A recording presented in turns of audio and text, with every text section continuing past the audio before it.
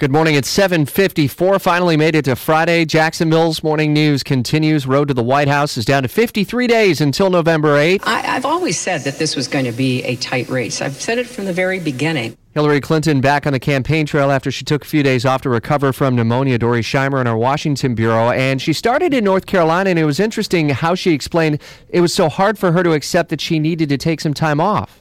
That's exactly right. She really had, for all the criticism Hillary Clinton gets for not being human, she really tried to be as relatable as possible in explaining her pneumonia situation, saying that she didn't want to take time away. It was too close to Election Day. She said, many Americans have the same health issues, have pneumonia, aren't feeling good, and still, power through, go to work. And she wanted to do the same thing. Clearly, that didn't work, nearly fainting at that event in New York on Sunday, having to be helped back into the van.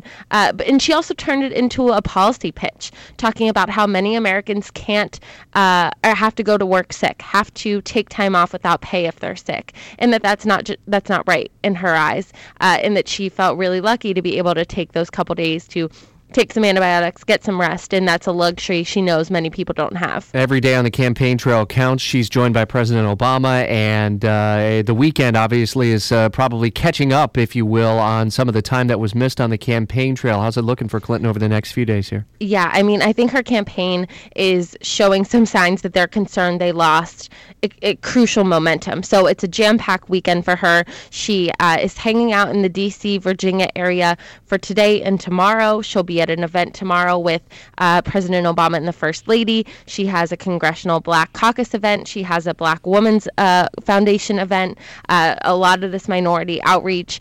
And it is a place where she can really get as much support as she can, because it's such a big divide between she and Trump. It really matters. Trump is on the campaign trail this weekend as well. We'll run down what's up for the Trump campaign in our next Road to the White House Spotlight coming up at 8:40. Dori Scheimer in our Washington bureau, thank you.